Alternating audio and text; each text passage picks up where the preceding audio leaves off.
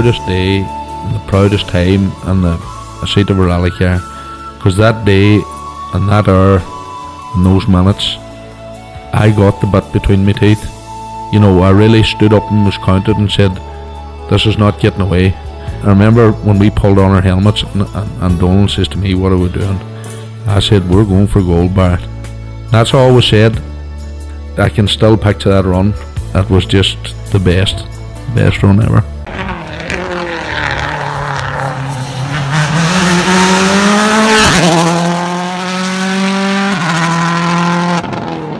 Welcome along to Krunching Gears, the Rally Podcast, Season 2, Episode 37. Before we start, like, share, rate, subscribe, all those things. Keep doing what you're doing, it's greatly appreciated. Last weekend saw the wrap-up of the WRC in Rally Japan, and what a fascinating battle that was. I suppose started now as the RAC rally as well, too, one of the most eagerly anticipated rallies of the year, I think, at this stage. But Connor, Japan, Alpha Evans took another one and, secured his second place in the championship. It was a good rally without being maybe fantastic. Yeah, certainly a commanding drive by what do you call it, Alvin. I think literally led from second stage right through to the end. Treacherous conditions, very difficult at times. But he was never, okay, he had a good, strong, solid drive, but never really under any pressure. No, like Neville started to come out a wee bit maybe on Friday afternoon, I think it was. But we're starting to knock down the times. But like Evans seemed assured of himself the whole weekend. Like nice to see Evans. We've said it before. Whenever he's in the zone, he can be very hard to beat. Absolutely. Look, it seemed to be a good, strong, measured drive from him, as you say. At the stage end interviews or whatever, he seemed fine, confident, relaxed, never under the pressure, wasn't feeling the threat of anyone. And then I suppose once Neville had gone out, that really did take the pressure off him as well. Mm-hmm. And I suppose the big news coming out of Japan then is, the champion going down to a partial campaign next year. Didn't see that one coming from Kelly. No, that kind of took everybody by surprise. All right, like it's only his third year at Rally 1 level. Although in fairness, as he says, he's been driving a rally car for 15 odd years. Like, what is he, 22, 23? It's so look, he wants to step away and he's going to do a partial campaign. He's returning full time in 25, so he's not gone. Yeah. But yeah, it was a bit of a surprise. Okay. Yeah, and that's going to, it's going to be interesting to see how that dynamic all works out next year with Toyota. Like Evans is going to be the main point scorer, and then Kelly and OJ is going to be kind of, I don't know, coming in there in number 2 position, and then Taka then is back. He's up now to the full team for the full season. Yeah, he is. And listen, Taka had a good run in Japan. He took 10 stage wins. It could have been better, though. He did have a spin in stage 2, damaged the car. So, could have had a much stronger result, but a fairly solid one at that. Yeah, because, a Hyundai, whenever Neville went off, up to that, I suppose that he was probably under strict instructions to get to the end. And he was driving very steady, very sensible. And then he showed a wee bit of speed on the Sunday whenever Taka started closing in on him. Lappy has had a so-so year, showed some good speed at times.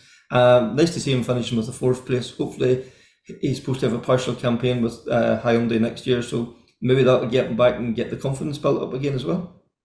Yeah, I suppose he's had to redeem himself and make sure he finished Japan after the last couple of outings. So he did that, but again, he wasn't really challenging up front. Yeah. But again, he got home without any dramas, any issues. And considering the conditions and the weather, we've had everything from torrential rain to even snow. He did manage to stay out of trouble. Yeah, because I hear that OJ joking at one point about it was a Monte Carlo test up in some of the mountain stages. So that kind of shows the variety of conditions that they were getting there last weekend. Yeah, and very tricky roads as well, because there isn't a lot of room for or margin of error there. On there's lips on the side of the road, the tarmac. You can easily cut or split a tire if you are making a cut. So you have to be sensible on the roads in Japan. That's for sure. And then I suppose M Sport, like Tanak, what can we say? It was for Tanak, it was probably a bit of a nothing rally for him. He didn't really feature at all, did he? No, but then again, struggling with technical issues, electrical problems for most of Saturday. Again, then the Rally One cars all struggled with condensation on the front window. Basically, a combination of the heat inside the car because of the exhaust runs through the car, on the inside of the cockpit on the Rally Ones, and then the cold temperatures outside, and they all suffered with misting up so much so that we saw three Rally 2 cars in what fourth, fifth, and sixth position for Mhm. Guts of Friday. And like, I don't know, but like, I remember in the olden days it wasn't, a wee bit of very liquid inside of the one screen helped that. Maybe they haven't got very liquid out in Japan. But I it's a question I think next time we get Jamie on from M Sport, I'm going to yeah. ask why is it that we always seem to have trouble with wiper blades or wipers and demisting, when conditions get tough. Is it just something that teams don't properly check or test? I don't Yeah, know. I don't know. Yeah, it'd be interesting to find out, right enough. Mm. And then, the RAC then starts this. Oh, before we move on from Japan, a special mention has to be put out, to Eamon Boland and Mick Morrissey. Mick has become an internet sensation, 75 years of age, out there competing in Japan. You have to tip your hat to the guy.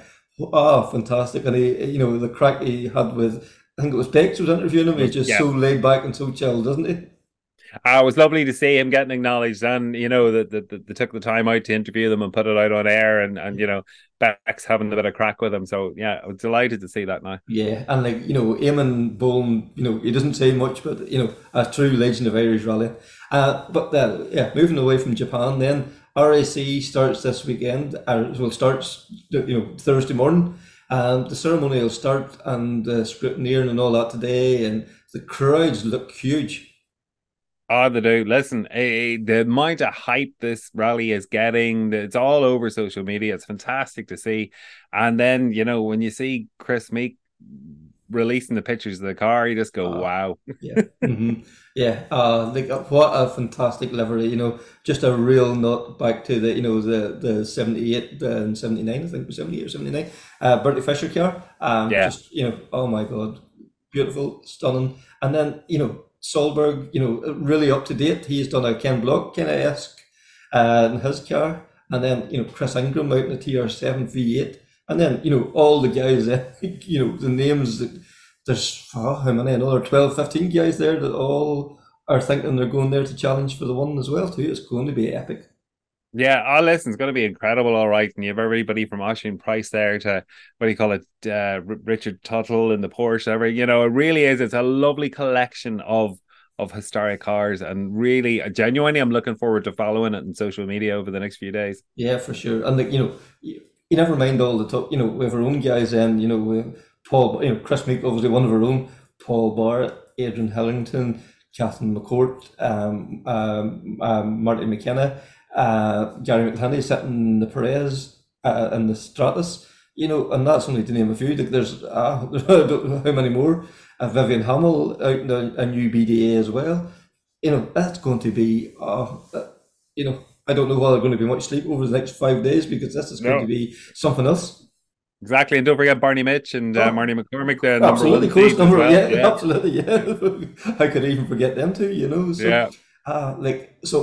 I'm obviously gripped by this whole fever of this whole thing. So I got a chance to catch up with Ryan Champion, the 2021 champion, who's not actually out this weekend, and then that will roll into Paul Woodford, who will be helping provide all the live coverage over the weekend as well. Ryan Champion, RAC 2021 winner. You're not back this year, but we thought we'd get you on to kind of, what it makes to, what it takes to win an RAC rally. And like you had great success in 2021. I would say you'd be itching to be back, but it's not to be this time. No, not this time round. I mean, as we were just chatting there before we started, I mean, I was the only Tuttle Porsche last 2 years ago, and this time there's five cars out. So there's only so many cars to go around. Unfortunately, it's five cars there and 12 cars already in Africa for the East African Safari. It's a busy period for them, and to be honest, it just didn't. It's not just that. I mean, I have to say, it had I gone to Richard and said, no, I really need a car, there probably would have been something somewhere, but it just wasn't to be this year. So, no, I'll sit this one out and watch with great interest. Yeah, because like it has like we've seen it every time this event runs. It's becoming more and more successful, but it has really took a real jump forward this year. Like the names that's have been attracted this year, it's almost become unbelievable what's the hype it's building around this event. Yeah, I mean, it's nice to see some of the big names coming to do it. And it's become one of those bucket list rallies now because where do you do a 5 day, 350 stage mile event? And really that's why I was keen to do the last one was just to tick the box. And don't get me wrong, I'd love to do it again, but if it doesn't happen, I've done it. And I think it's probably the same. Oliver Solberg's maybe at the stage of his career where he's got time to do it. Obviously, Chris has found both Chris Meek and Ingram both found cars to do it, and it's just like I said, it's now a unique event. We don't really see much rallying in the dark anymore. We don't have a winter World Championship rally anymore like we used to, and obviously it was created to rediscover the original RA scene. It very much does in terms of the stages it uses, the format, and the conditions that the crews will face. And like I said, it's great to see it become a bucket list event. And of course, you got people like Gregoire de Mervius as well, who would have been well known on the original version. And we've seen it in other years with the Malcolm Wilsons, the Gwyndaf Evans, the Mark Higgins of this world, who've all won the event as well. So it's great to see it be so strong because the Colin behind the event when it first started. I think it was it was tough for him to get this rally going, and to see maximum entries with with great names on the entry list is testament to the work that he's done behind it. For sure, because some events kind of almost become a victim of their own success. They become sort of sanitized. They kind of water down the ideal behind where they started from. But this event really hasn't. It has gone from stunt to stunt and kept the core value. Like wants to put on the epic event that that Scotland, England, Wales, and it is the bucket list of stages you'd want to compete on. Yeah, and I think that's quite important is to keep the event as it is, keep the ethos of the event, if you like, so that it is a tough, challenging rally, because that's why everybody wants to do it. And the fact that it runs every 2 years just allows people to build up for it. I think if it was yearly, it might still struggle for entries as much as people want to do it. It's a big undertaking. It's a costly undertaking. There's no two ways about that. Some of the escort runners are into 60, 70, even 80 tires, which that alone is Telephone mental. numbers, yeah, when you Yeah, start it thinking, is. It's crazy. And tires are twice the price now that they were 5 years ago. Not far off, yeah. depending what you're running and where you get them from. But we know that the costs of everything have gone up, and the cost of rallying is no different. So it's a huge undertaking, and the fact it runs every 2 years, I think, works well, as we see with the entry list that's there. Mhm. Um, but yeah, I mean, when you see, well, like I said, just the tyre bill alone is astronomical. And when the first stage last year was, I don't know, 4 or 5 miles, and then there was an emergency service. You turned left into stage two, where you turned right into the emergency service, and I'd forget what the second stage was, but let's say 8 miles or 9 miles or something, and quite a few of the escort runners were straight into emergency service to put a pair of new rears on after 4 miles. Not necessarily because they were worn out after 4 miles, but they wanted But new ones to go to into be the felt, 8 9 miles. yeah, to be But competitive, I suppose that's the way that they felt they had to do. you don't worry about that sort of thing with a No. Porsche. They'll do half a day on the back of a Porsche, so it's not so much of a worry. Yeah. But the epicness of this, it starts in Wales and works its way up the country and all this. Like there's long road sections involved as well too. Like does that get tiring and driving? Like a rally car, fantastic on a stage, maybe not the most comfortable place on the motorway. No, but again, it brings back the spirit of the original RAC rallies. We said that was a big Yeah. part of it. Day one, particularly on the old RAC with the spectator stages, there was massive road mileage when it maybe used to start from, let's say, Cheltenham or somewhere like that, and go all the way up to Donington and to Chatsworth, and take in all the spectator stages and work its way back down, or wherever it started from. The first day was always a marathon, and then in terms of road mileage, even if it wasn't stage mileage, and then you had the long road sections on an evening that linked the different areas of forestry. So yeah, okay, it's maybe not the most interesting part of the event, but having said that, Um, it the road sections are an experience because you've got fans out on the road section, you've got people watching on junctions, there's people stood on roundabouts, and that's how it used to be. And you don't tend to get that on many rallies now. Mm. Although strangely, I was in Mexico 3, 4 weeks ago for La Carrera Panamericana and did that for the first time. And I've never seen people on an event like that. That was a 7 day event and it was just tens of thousands of people everywhere. So we don't quite get that on the RAC. It hasn't quite.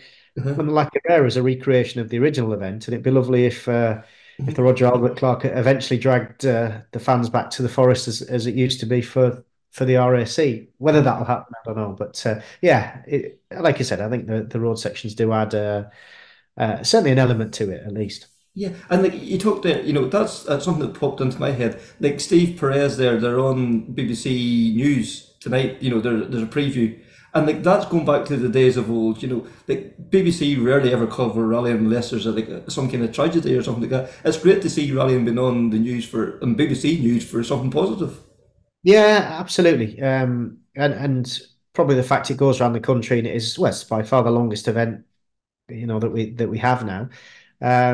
It's good that it's starting to create that interest. Yeah, like you say, with the original RAC, there was always stories about particular drivers from local areas, and Breakfast TV would always have a car that they were Start supporting, if you supporting. like. Um, so yeah, I mean, it's great that it's starting to create some national interest, should I say again. I mean, let's face it, we need it. We haven't got a World Championship rally anymore. I mean, No. whether we'll see one wherever that might end up being in the, in the UK or Ireland. I mean, we Mhm. need something at the minute because there's not an awful lot to get excited about. No. I mean, dare I say it, I don't think people get particularly excited about the British Rally Championship anymore. Unfortunately, no. Yeah. Um, so to have a rally that people are actually excited about, and I was just in my local co-op 100 meters from the house, and unfortunately, it's annoying this year. But the guy was asking, "Oh, are you doing the RSC? Are you going back to it?" And no, no, not. Where are you going? No, probably not. But it's just nice that there is that interest around the rally. And the fact that they know it's on too, which Yeah, that yeah, is great absolutely. as well. Yeah, Yeah. Uh-huh. yeah. Which let's face it. I mean, even the rounds of the British Rally Championship, I didn't know were happening until you No. see the results. So It's yeah. like Uh, I would have always been, following that kind of thing avidly. So yeah, as you said, just great as interest and great that people know it's happening. yeah. Like and we mentioned earlier, like totals of 5 Porsches doing the event this year. Like the top 10, especially in years gone by, would have probably almost looked like a Mark II challenge. Great to see a bit more variety there this year as well with the Porsche and the Stratus, and it's become more open. Yeah, and of course the TR7 V8 with Yes, yeah, Chris yeah, Ingram as yeah. well, and Mm-hmm. it's great to see him out in that. Like Tony Pond was a big hero of mine, um, and probably my first memories of the RAC were 1980. Um, Not so much because I can remember it, but we had a video recorder then, and had recorded the 1980 RAC, which was won by Toivonen and the Sunbeam, and it was the year that Tony Pond hit the Lions Oh feeding yes. trough on the first stage.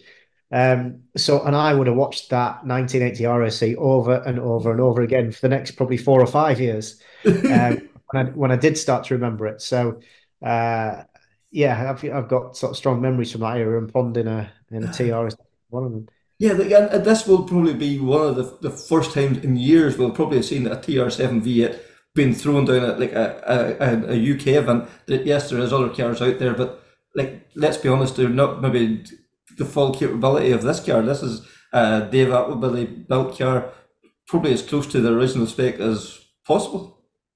Yeah, which it'll be interesting to see, see how well it goes, because I think it'll probably take a little bit of development time, I would guess, for them. I know they've done a test with it and such like, but the escorts of today aren't anything like the escorts Yeah. were in 79, 80, and uh, the 911s probably aren't that far removed, but at the same time, know-how and technology's moved on in terms of building engines and how you prepare components, dampers, etc. So it'll be interesting to see how it goes because I know, like you said, I think they built it as close to the original work spec as possible. But I just, yeah, I'll reserve judgment. But things, I know a lot of the other cars have moved on a long way Yeah. from where they were. So let's see. I mean, it was never short on power in period. You know, Hmm. it was always the most powerful car in period. So Hmm. it'll make a wonderful noise, and it'll be good to see what it does. Yeah, and you talk about wonderful noise. We can't go past the Stratus when it comes to No, no, wonderful. I was out on the Malton Rally a couple of weeks back, and I know Seb very well, and I took a couple of videos of Seb and posted them on socials, and they went mad because the car just sounds incredible, and obviously they now run the 24 valve engine in that car, which revs to 10 or just over 10, and you know, just there there isn't. People always talked about the sound of a Stratos in the forests. Um, and like I said, I vaguely remember, but not really. Marco Len in 81 did the RAC in a Stratos. I think that was the last time in period. And I was dragged along as a 6-year-old, but when I say I remember it again, I think it was more The the videos. people calling that I remember. Um, but yeah, I have to say the sound of Seb's car the other day in Cropton Forest, one of the fastest forests in the country, was mesmerising. It, yeah, incredible. Yeah, and like the event starts Thursday in Wales. You know, we often talked about, oh, you know, the Welsh guys will have an advantage in Wales. That, you know, yes, they will have, but like, that's almost become a thing of the past as well now with the notes and all now. It's not on the maps the way it used to be. Like, it's going to be interesting on Thursday morning to see how it all starts to shake out. Yeah, yeah, like you said, it's equalised a little bit more. I think when you're on organisers' notes, there's always an element that if somebody knows the stages, they can still go a fair bit quicker. Um, that was one thing I struggled a little bit with 2 years ago, particularly in the dark, quite honestly, just having complete faith in a set of notes that you've been given. And like everybody does, I spent time on the download and watched the stages two-dimensionally, but it's just not quite well. It's not the same as being on your own notes. It'd be Mhm. interesting to see how the likes of Oliver and the two Chris's adapt to that because they're very used to making their own pace notes and like I said, just when it gets dark, it's different. Mhm. Um, I found it would have been easy to get caught out if I pushed as fast as I wanted to. Really, Mhm. I just struggled a bit for flow. So uh, in the daylight, it's not so bad. When you can see a bit That's more. mhm. The organizer's notes is it's same for everybody. Yeah. But when I watch some on board of say Jason Pritchard, who's probably spent a bit more time on organizers notes recently than well certainly than I have because I don't do many rallies, but I watched Jason's on board and his commitment in the dark was very impressive. Sentiment. Yeah. I certainly didn't have that. And again, that sort of leads into the fight this year will be quite interesting because there isn't just one or two hairs. There's about Yeah. 7 or 8 hairs there that will go off like hell. Quite honestly, um, some in particular aren't known for going slowly. No. And and my approach 2 years ago was always to get to the end. I really didn't have anything to gain by going flat out 2 years ago. We had a good, reliable, strong car, but it wasn't a purpose-built lightweight racer. Uh, to say the same car is doing it this year with Richard, but to say it's evolved somewhat from the car I was using would be an understatement. Yeah, she's a bit of an animal now, and like I say, we had a good, reliable car, so the plan was always to play to its strengths. So I didn't really ever want to get sucked into a battle early on, and we couldn't have done. We couldn't have matched the front running cars with what we had, so that was fine. We just did our own thing, but it'll be interesting to see at the front because those that want to play their own game, it'll be easy to get sucked into that fight. And inherently, if you look at the names and the speed that the cars will be going early on, somebody will drop out of that fight early on because I think the pace will be pretty hot. Yeah, like, Um, well, uh, it'll be difficult to keep that pace going for 5 days. Like, yeah, well, that's the issue. It'll be mhm. difficult to keep that pace going for 5 days, but if somebody manages it, then suddenly you end up, five minutes behind. So, Mhm. um, but the nature of a rally this long, stuff happens, and nobody will have a trouble-free rally. Like again, we Yeah.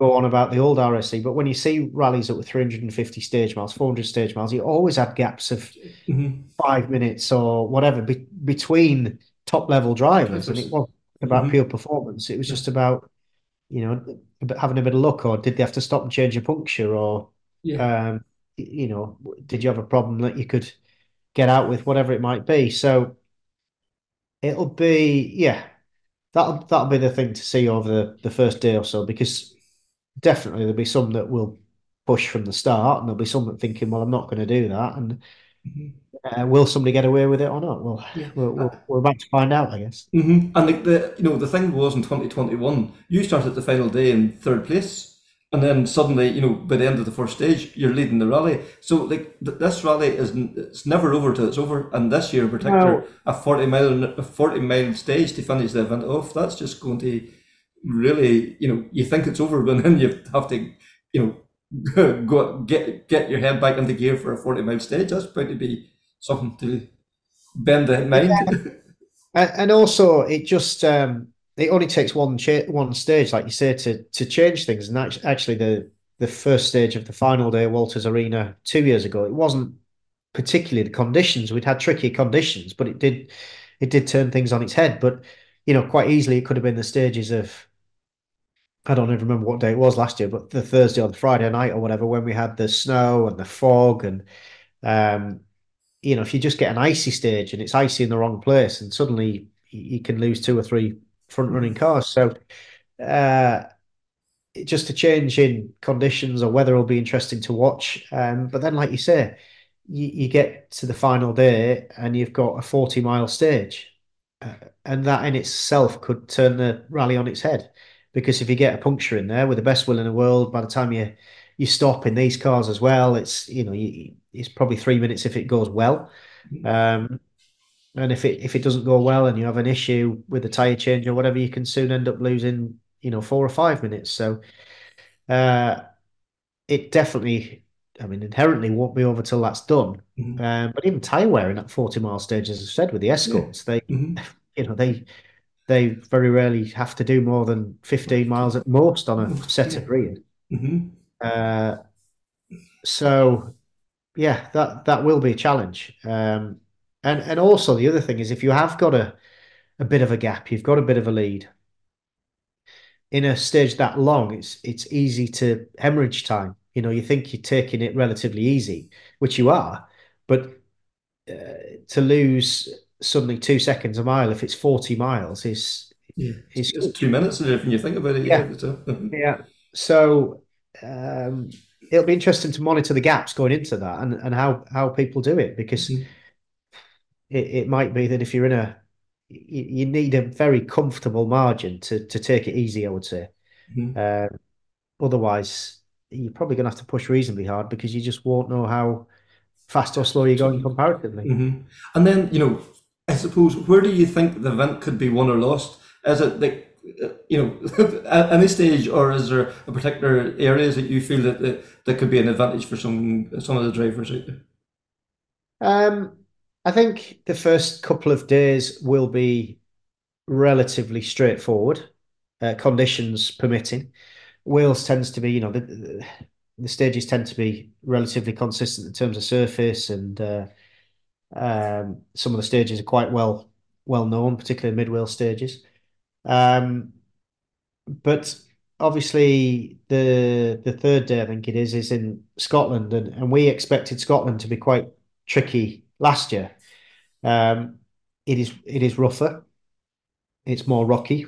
Obviously they're all more or less two-wheel drive cars. So, we were going to take a different tyre strategy in Scotland last year than we did elsewhere, just for puncture prevention.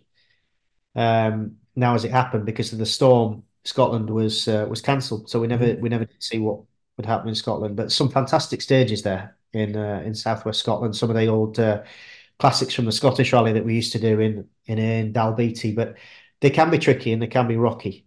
So that could have an effect. And then obviously going to Kielder, and Kielder in the dark is never a forgiving place. I have to say, Kielder, I love Kielder personally, and yes, it has a fearsome reputation, but I think more because if you go off, there's a good chance you're not getting back on. The ditches are deep, so you Mhm. don't have to actually be that far off the road, You're and sucked particularly in. park, and there's nobody about. Yeah, yeah, you just get sucked into them. So it always had this fearsome reputation, but it's not as rough as it used to be.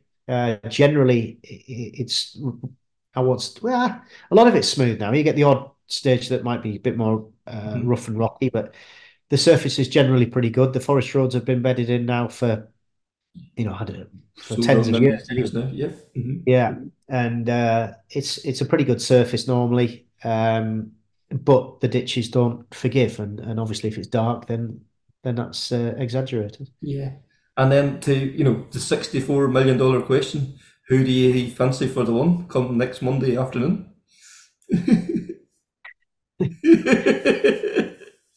I don't know if I'd be brave enough to put my money on anybody, to be honest. Yeah. Uh, you Do- know, Well, I suppose to log make it a bit easier, do you see one of the new guys doing it, or do you see one of the more seasoned RAC competitors doing it? Might be a fairer way of putting it. No, I think they'll all be in the mix. Honestly, I don't think anybody's going to run away with it. I really don't. Logically, somebody like Chris Meek or Oliver, um, they do a lot of rallies. They'll jump in and they'll be quick for sure. They're not going to struggle for pace. Oliver will be interesting. I mean, obviously, we've seen from what Chris has done already. Chris is going to be going very quick. Oliver's. Mhm. I was talking to Petra and Oliver in Chile, I think it was a couple of weeks back, and they were downloading me for tire information and compounds and all that kind of stuff. And I think Oliver wants to enjoy it as well. But he is competitive, so of course he'll be up the front. But I think he is keen to enjoy it and to get to the end of it. But then he's not known for a sensible approach, like I don't know. We'll see. I can't imagine Oliver just sitting back at the beginning, despite what he was telling me. Yeah. Um, so I honestly don't know. I mean, Jason Pritchard is very, very quick, uh, but hasn't ever managed to win the rally. Obviously, Marty has won it Three several times times now, now. yeah, yeah. So Marty knows how to play this rally. Jason, despite arguably, I wouldn't say lack of results, but Jason might lack the big result, but he definitely has an RAC win in him. Mhm. Uh, but I guess realistically, I'd have to go for Chris Meek. I mean, I've known Chris whatever 20 or 20 something years, and that goes against everything I know about Chris Meek. With all due respect, Chris, Yeah. if you want this, to put my money on Chris to win a 5-day 350-mile rally, but I don't know, his experience, his speed, he'll take some beating, but I definitely think that I'd be surprised if it isn't between those four, between Mhm. Oliver, Jason, Marty, and Chris. Not to count out anybody. I hope Richard's right up there in the Porsche as well, obviously. Yeah. Uh, and Richard will be there or thereabouts. But somehow I expect it might be one of them four that takes it. And if you're asking me to put my money on somebody, then I guess it's got to be Chris Me. So, Paul, we thought we'd get you on RAC start now. Well, yesterday, I suppose, by the time this goes out. It's going to be absolutely epic. This is the one event that I think there's been more hype and more talked about this rally than any other rally this year. Yeah, if the RAC started yesterday when this goes out, then I'm going to look a whole lot more tired than I do right now, where I am, wherever I am. Right now, I'll probably still be in Wales if it started yesterday. But yeah, it's a lot of hype. I think it's the most hyped year, if I'm really honest. And I've been following it for its entire reboot, and I've been involved for the last few. But yeah, this is mega, isn't it? The names, the cars, the route and all of the social media and all of the media package and the live coverage that's been planned for it. It feels like we're all going really big for this one. Yeah, like it's definitely seemed to have been taken to another level. Like I suppose, like the whole story of the event ran 2021, the twists and the turns that created a story, and I think everybody latched onto that, and now they want to create a new chapter and take it to the next level. Yeah, I think 2021 launched the event from being a really big club event that everybody loved and everyone got behind, with a few kind of token gesture stars thrown in here and there wherever they could get them, to being something that credibly, and take nothing away from that, No. because that was absolutely perfect for years. It was the perfect formula, and it's grown the event to what it is now. But now it's a very credible, it feels like almost an international event now, that everybody wants to come and win. I mean, to have actual current WRC stars wanting to come and win it, together with former ones, of course. And, Chris Ingram, who is jumping into a car that, I mean, God help him in that TR7 V8, because nobody's driven one like he's going to have to drive that since 1978. And yet he's doing it. And, just the stories that are coming out of the prep and the tests, and talking to some of the competitors. I was chatting to Sam Collis yesterday, who was spectating at Cadwell when we were doing the coverage. And, we were just talking about how we really think that the Welsh lads on Welsh gravel are going to really surprise some of these big stars. Now, I don't think people arriving in Carmarthenshire on Wednesday are really going to know what's hit them unless they have really studied those stages, looked at form, and had a look around at the other people sat in those cars around them. Because, they've got some really big names out there, but it won't necessarily be a big name that's on top when we get to the end of those 5 days. Yeah, because we've seen the last in 2021. We thought the last morning that this rally's kind of done and dusted. First stage, all of a sudden it's everyone just threw out the window and rebit again. Goodness me, it was horrendous. I've just said to you off air, I was watching this unfold because I was actually in a studio location for the entirety of the last one, while the team were out on the road, and so I'm watching this unfold.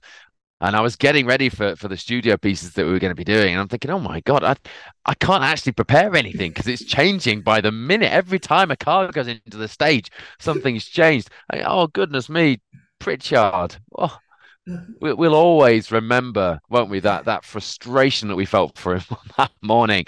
And he wasn't the only one. Yeah, for sure.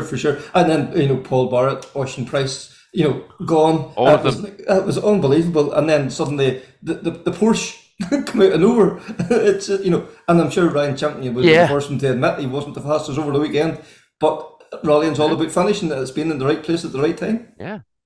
It's about finishing at the slowest speed possible, isn't it? Yeah, for sure. That's actually what motorsport is. Yeah. The slowest you can afford to do and get round is actually the most sensible way to do it. And Ryan, we know Ryan's a stellar driver, and that Porsche is clearly a formidable machine. But it was, as you say, never going to win out right against those escorts being driven by people like Osher and Paul and Jason. But it was there or thereabouts, wasn't it, all the way through the event, hanging about as people moved around, as people had little moments. Ryan was just there. He was solid, and and you know what? That wasn't by mistake. It wasn't like he just hung about there waiting for people to make mistakes. It was a game plan. Because if you know that you haven't got the charger to be out front to begin with and stay out front, what do? You manage it, don't you? And that's what Ryan did really well in 2021. And that's why it might not have been a blistering outright win on speed and performance alone, but it was a very different kind of performance and just as worthy and credible of victory. And I think it's one that we'll all remember, won't we? Because it was a very different type of win. And I'm sure Ryan remembers it. I remember doing the finish piece, and we got Gemma on the video as well, and the kids, and it was really nice. It felt really special. For sure. And then, as well too, it had almost become almost a one-make championship. It was nearly all Mark II. To see something different, the Porsche was just a nice twist on it. And that is carried into this year's event as well. You mentioned the TR7, the Porsche, the Stratus. There's a mix of stuff here this year. Do you know what? The variety, although it might not have shown, because before we started covering the event, Special Stage, one of our mission briefs, if you like, is to cover cars all the way through the field. And so you will see the variety when we cover a rally. Whereas I think perhaps when you're looking at the headlines and the years when we weren't covering it, people would be covering that battle at the front. So you'd only see escorts. But it wasn't just about escorts. There's always been a really big and exciting mix of cars. I mean, this year we've got Volvo P544 Sports, we've got Toyota Corolla AE86s, we've got Saab 96s, we've got the TR7 V8. We've got the Datsun Triple S. I mean, Alex Waterman will be. I know he won't because he'll be doing the rally by the time this goes out. But if he was watching this, he'd be going, Woodford, you talk about the Datsun all the time, and you've not mentioned it.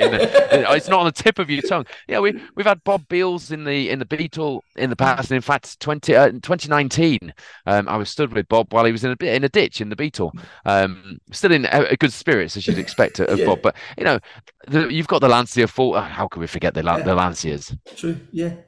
So we've got some really cool cars, some great variety. But as you say, the variety has kind of nudged its way to the front this year. And all I've said, we were having a chat about this in the special stage studio van yesterday. And, we did the whole, who do you think's going to get it? And do you think there's going to be anybody really going too hard and binning it? All these kind of conversations that you have before a rally. And we all said, all we want is to have the Stratos and the TR7 and the Escorts and the Porsches all in the fight by day 5. We just want to go really big all the way through this one because that is going to really make this year stand out. Whatever happens in the future, I think you said it, that variety is going to make this one really stand out. Because that's what I think has really sparked my interest in it this year. The Stratus. We've seen the footage from a few weekends ago in the Malton Rally.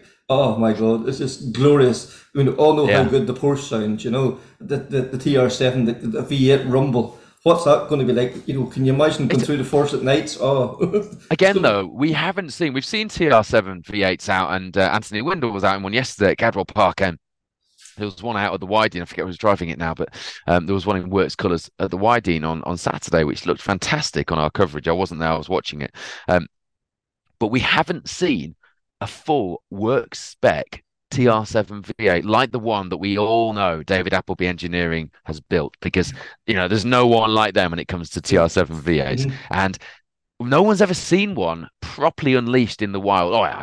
We saw them back in 1978 the last time. We haven't seen one since. Someone of my generation has maybe seen one at Rally Day or the Rally Show at Chatsworth back in the day, or Goodwood or somewhere like that, but not driven properly, not driven in anger. And we know that Chris Ingram is the perfect match for that car because he isn't there to make up the numbers. So that, I think, of all the things, I've heard the Stratos, I've seen it driven at full chat, I've seen Steve in the Stratos, I've seen the guys that are in the Escorts this weekend in various things, and I know they're going to be quick, and I know they're going to put on a show. I'm just looking forward to the first time I see that TR7 burst into view with Chris behind the wheel, because I just don't know what that's going to sound or look like. And that's so exciting. Does that make sense? That's absolutely, I know the other things will be exciting to watch, but I can't wait to see it. Yeah, because as you say, we've seen Tony Pond, we've seen the videos, Per Eklund, we've seen the videos, but to actually see one being grabbed by the scruff of the neck and thrown down the stage the way that Chris Ingram will do it, there's no doubt that's going to be special. No. In the front of my mind, I could describe to you poetically the dynamics of an Escort or the dynamics of the Stratos on a rally stage.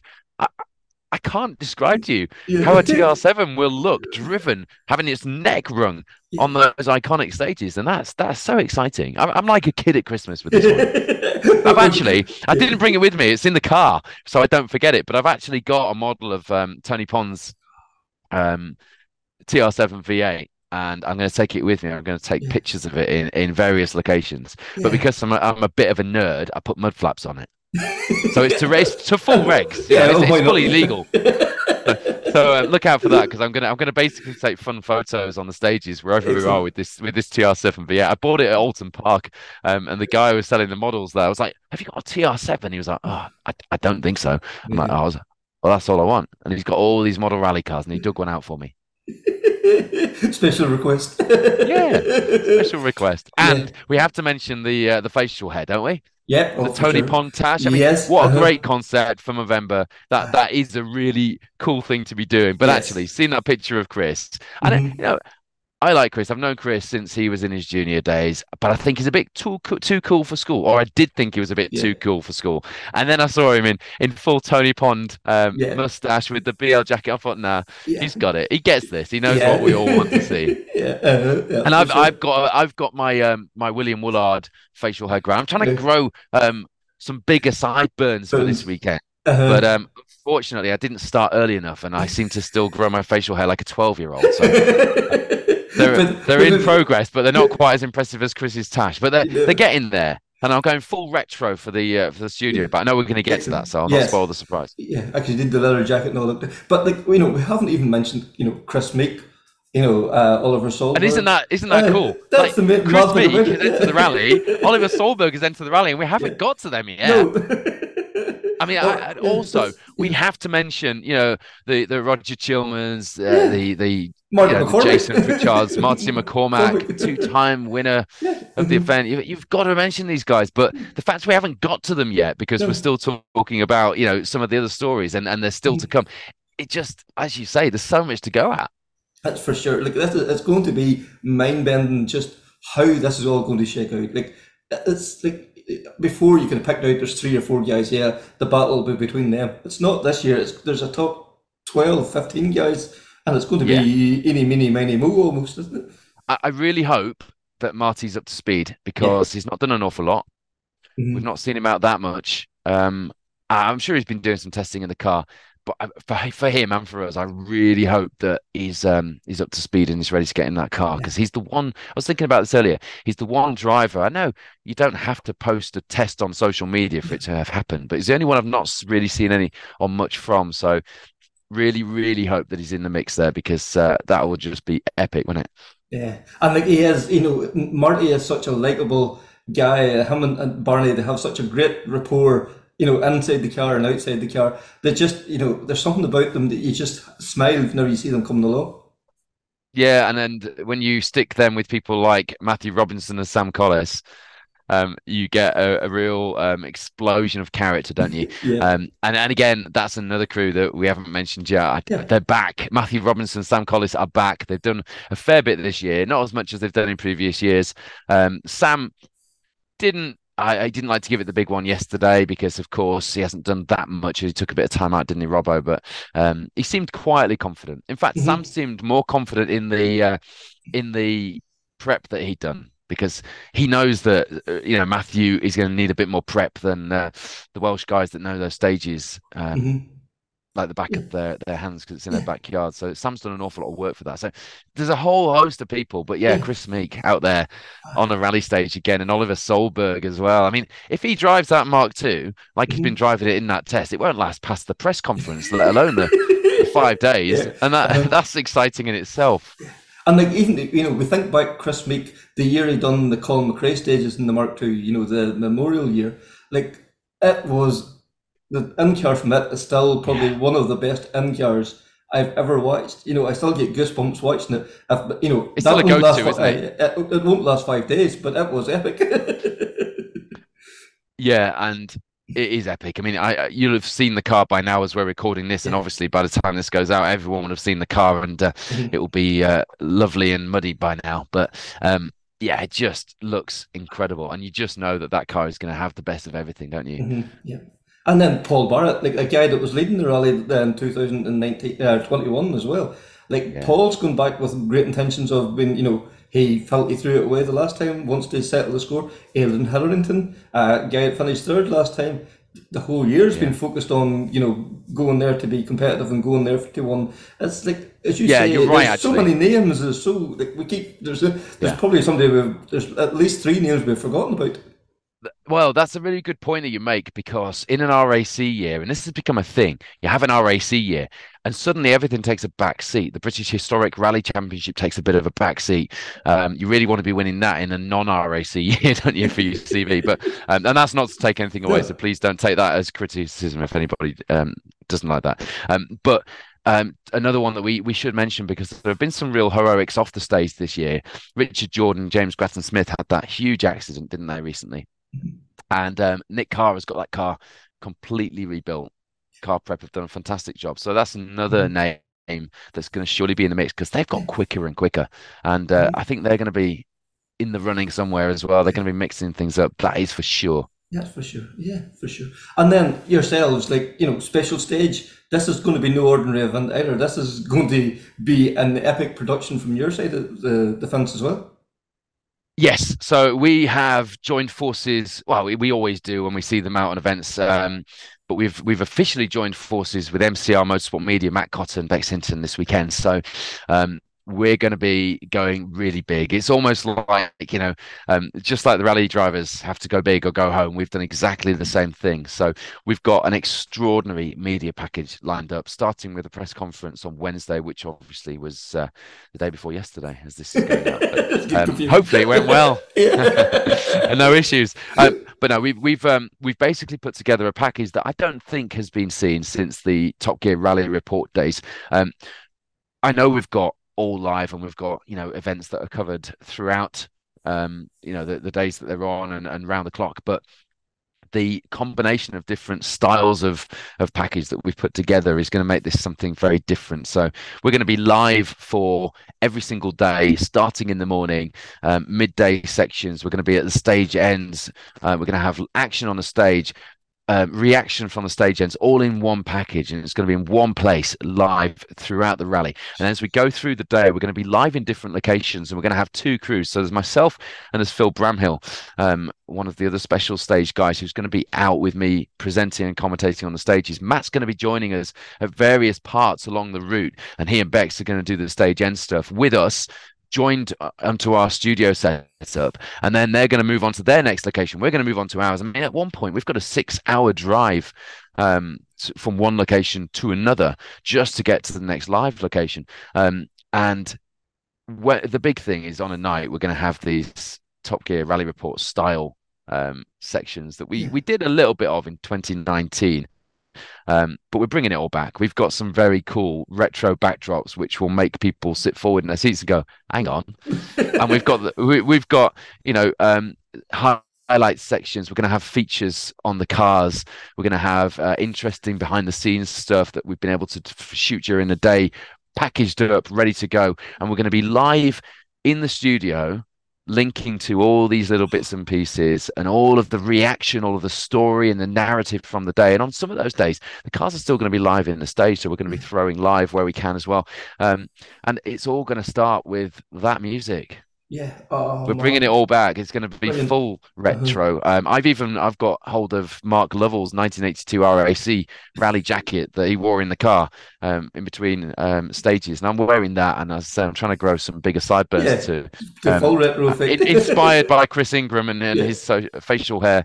Going all out. But no, we are really bringing something very special to rally fans for this week, and I really hope that people who can't get to the rally get more of a flavour and more of a feel for what's going on, and feel like they're right in the centre of it more than they ever have. Yeah, because I remember the 80s and the 90s now, like the Top Gear, at that time, it was like, and suddenly now that you start to think back how epic it was, the production that was going into that, the live stages, every night there was a half-hour, 40-minute program. Like, it's only now they used to take over a hotel. They'd have a hotel, a whole ballroom, and they'd have a big backdrop with a desk full of like 15 people all churning out results and typing things. I did suggest to Wayne that maybe we should just get some load of people behind us typing things just to really, but we couldn't stretch the budget.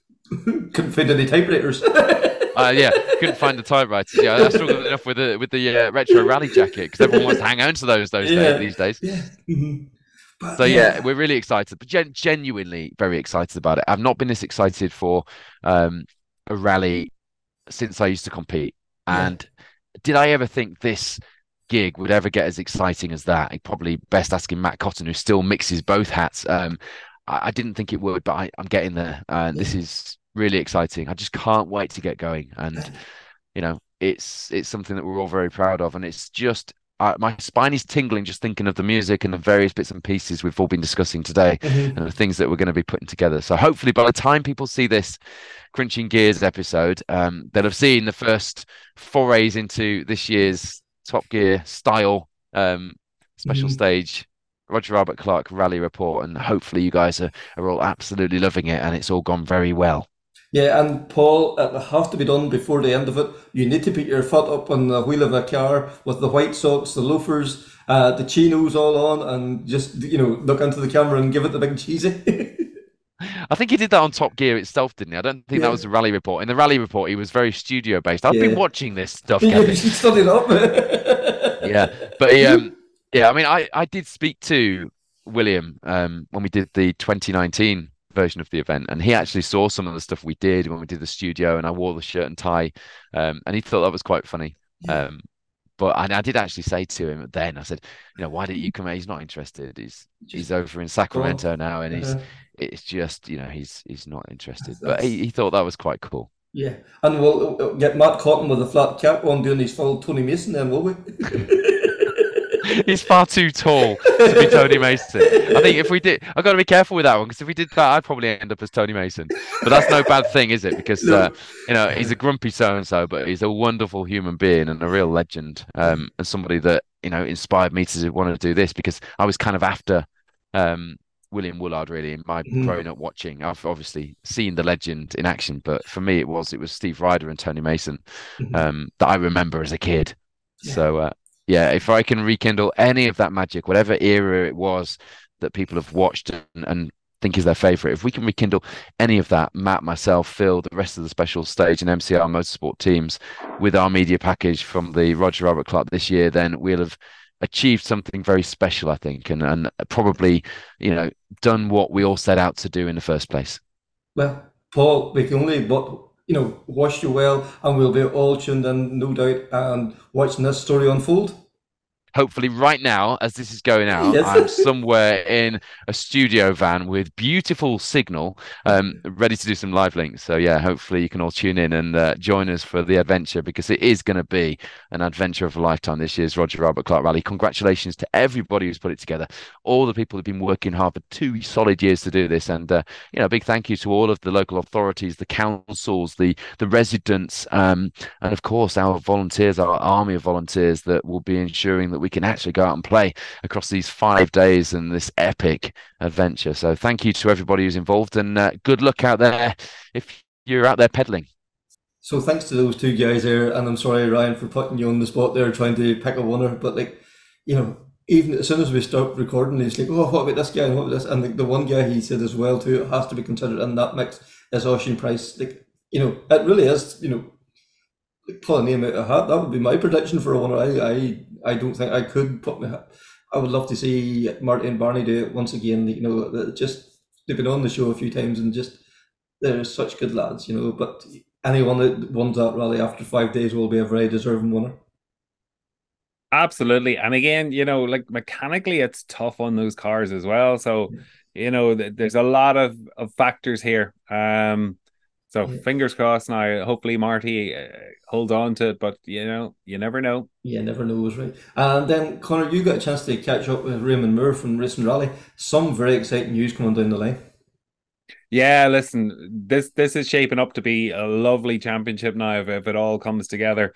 So Racing Rally have announced that the Stellantis Cup, so basically it's for the 208 Rally 4s and the Opel Rally 4 cars are eligible for this, and it's taken 4 rounds of the Irish Tarmac Championship and 4 rounds of the BRC to make this nice little cup or nice little championship with some really good prize money and a lovely prize for the junior winner as well. Yeah, because and we should actually mention, just announced there this afternoon, is that, also around of the BRC is going to be around of the ERC. We kind of predicted this, Rally Caradigan as well too. So that's included in this, proposed championship as well too. So that's really, really set the cat among the pigeons. We often talk about a game changer and the young talent coming up. But it's not really a one make category because it's open to the 208 and the Corsa. But I do think this could make things very interesting next year for anybody competing in that championship. Absolutely. You only have to look back this year, both in Ireland and the UK, the number of Rally 4 cars that have been purchased and are being out there being competed in. So this is shaping up to be really, really nice championship and good opportunity for both, the Irish competitors and the UK competitors to go head to head as well. But listen, no point in me talking about it. Let's hear from Raymond himself. So I'm joined by Raymond Moore, who has recently announced the Rally 4 Cup. Raymond, you're very welcome to this week's podcast. And tell us the exciting plans for the Rally 4 Cup. Yes, no, thank you for having me on. Delighted to be able to announce this Stellantis Cup for 2024. It's very exciting. We're going to have 4 rounds in Ireland and 4 rounds in the UK. It's our kind of strategy to try to pick four kind of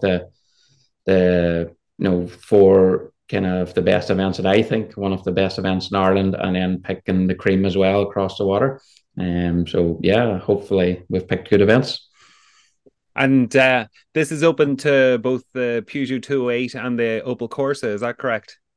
Yes, both are Rally 4 cars, and they both come from the Stellantis stable, so they're both eligible, yeah. Okay, brilliant. And what do you call this? Is everything in place yet, or is it almost in place for this to kick off next year? Yeah, the regulations are now with both authorities for approval. We have a prize structure in place, and we have a prize as well for top junior. So yeah, it's getting there now. It's definitely going to happen. And you mentioned the prizes, which I suppose everybody's got their eye on and they're competing for. So what does the prize structure look like? So we have prize structure per rally, which is open to everybody, all age categories. We're going to start with first position right down to fifth position. So first position is €3,000. Second is €1,750, €750, €500, and then a Michelin tire. And we also have random spot prizes coming as well, Michelin tires, etc. A few things like that to have a bit of fun with. But yes, that's open to everybody per round, every round, all 8 rounds. And then do you have a special prize then for the juniors? So yes, we have a junior prize for the top junior at the end of the season. This is the kind of the carrot that they're all chasing, I believe, to try to get onto the bigger market. It's a prize structure aimed towards the European Rally Championship. We had a meeting with France, and we discussed where to go with the winner. We discussed, do we try to put a small structure, maybe one-off event in an R5 car or something like that. But they actually were very excited, and they said, no, we believe the place for juniors now to be is in the ERC, European Rally Championship, because from there you have the same promoter, and if you can win the Junior Rally Championship, you can then go to the JWRC, and obviously the JWRC then has a structure to go even further. So we thought this was a good ladder, and what we have done is we have secured, with thanks to Michelin, and we have secured prize money, and we're going to offer free registration in the European Championship, entry into each round of the European Championship, which is 6 rounds in total. And we're going to pay your tire allocation per round, which is 12 tires per round currently at €330 each. So you can do this. And that's quite a prize fund. And, for eligibility, if we're looking at the 2025 Junior European Championship, what's the age restriction there for somebody to be eligible? So we obviously kind of thought about this and said, well, we want our winner to be eligible for the prize. So at the moment, it's saying that you have to be 27 or younger on the 1st of January for next year. So we're going to say 26 or younger on the 1st of January 2024. Grand, which would leave our winner then, if they were that age, eligible to do at least 1 year then in the junior ERC. Yes. Yeah. Perfect. And you mentioned rounds. It would be a combination of rounds of the Irish Tarmac Championship and the British Rally Championship. Have you decided yet on what, or have you signed off yet on what rounds that would include? Yeah, the rounds that we are hoping that will host for us, we have put the request in. All the organising committees of each rally have agreed. So we're starting with the likes of West Cork. The Irish Tarmac rounds are West Cork, Killarney, Donegal, Cork 20. And then they're all TROA rounds. And then 4 rounds in the UK is Rally Nuts, and Rally Cargidian, the Grampian, and the Cambrian. And the 3 gravel rounds will all have recce, which I think was very important when selecting these events for me, so that the guys could get the best experience and recce experience. I think it's a vital thing to have. And will the competitors have to be registered for both championships as well? So what I've done is I'm going to have a registration fee, which will earn you back various things. And one of the things is we're going to cover your registration into the Irish Tarmac Championship and your registration into the British Rally Championship. So, for example, you could start maybe with West Cork and maybe decide, okay, I'm going to go and do some other British Rally Championship rounds, and you'll already be registered there. And same for the Irish Tarmac rounds as well. And we've seen over the last year an increase in the number of Rally 4 cars, both in in the Irish Tarmac Championship as well as the British Rally Championship. Have you had much interest since you announced the Atlantis Cup? Yeah, the interest has been really good. To be fair, we've had a few drivers which had already committed to the brands. So the brand was growing steadily all year. And then once we kind of started questioning about, could we put a cup together? Would we have enough numbers? When I met France back in August, I said we'll have somewhere between 6 to 10 cars. I think now we're going to have between 10 to 15 cars, which is fantastic. The more cars, the higher level of competition. It's just a numbers game, and it definitely the cream man rises to the top. And you mentioned you have Michelin on board as well.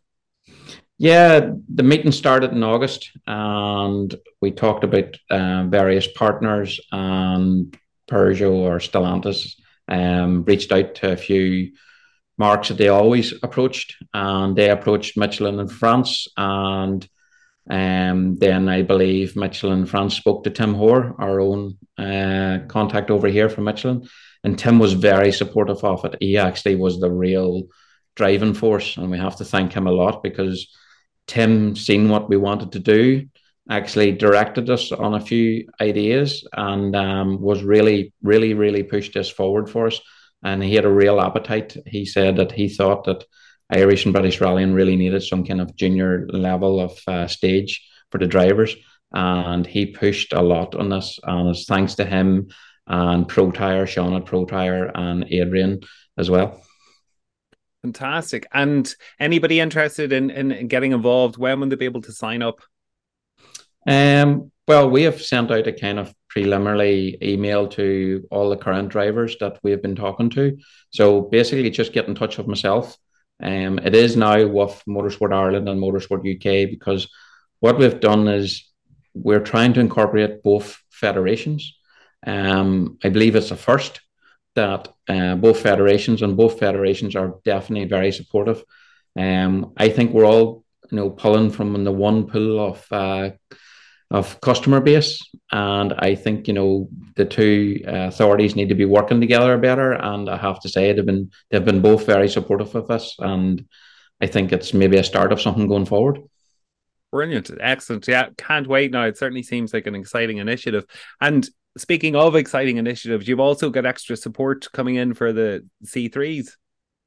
Yes, again, we've got support from Stellantis through Citroen Racing, and Michelin have come on board again. So we're going to have a support series on every round of the Irish Tarmac Championship for C3s in 2024. So we're going to have a very straightforward, use a C3 in the Irish Tarmac Championship and use Michelin tyres, and you'll be eligible for prize money. The prize money will be €5,000 for first, €3,000 for second, and €1,500 for third.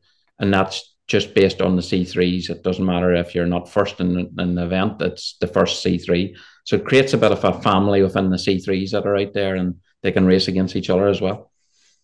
Yeah, Kevin, it's such an exciting initiative, and not also the fact there that I mentioned about the support for the C3s as well. Yep, for sure. The Rally 2 C3 has become such a, there's so many of them appeared in Ireland over the last year or so. So that's going to really make that very interesting. That could maybe sway another few guys to look at the Citroen as a possible car for next year as well now. Absolutely, I suppose every little helps, as they say, and anything that encourages people, to get in and that level playing field of being in the same type of car to compete against each other. It's all good. And absolutely, and to see Michelin involved in this as well, like the brand, a brand like Michelin get involved in all this too, and that hopefully will also encourage other backers to get in behind this too. I think it's going to be a 1-1 for everybody. The Irish Championship, the BRC, if they're talking 12 to 15 cars involved here, not too many rallies will be turning up the nose again. That kind of entries as well. No, exactly. It will certainly, be some events will be glad of this, just for that extra support. If anybody is interested in getting more information, if you contact Raymond at racingrally.com, either about the Rally 4 Cup or about the C3 support.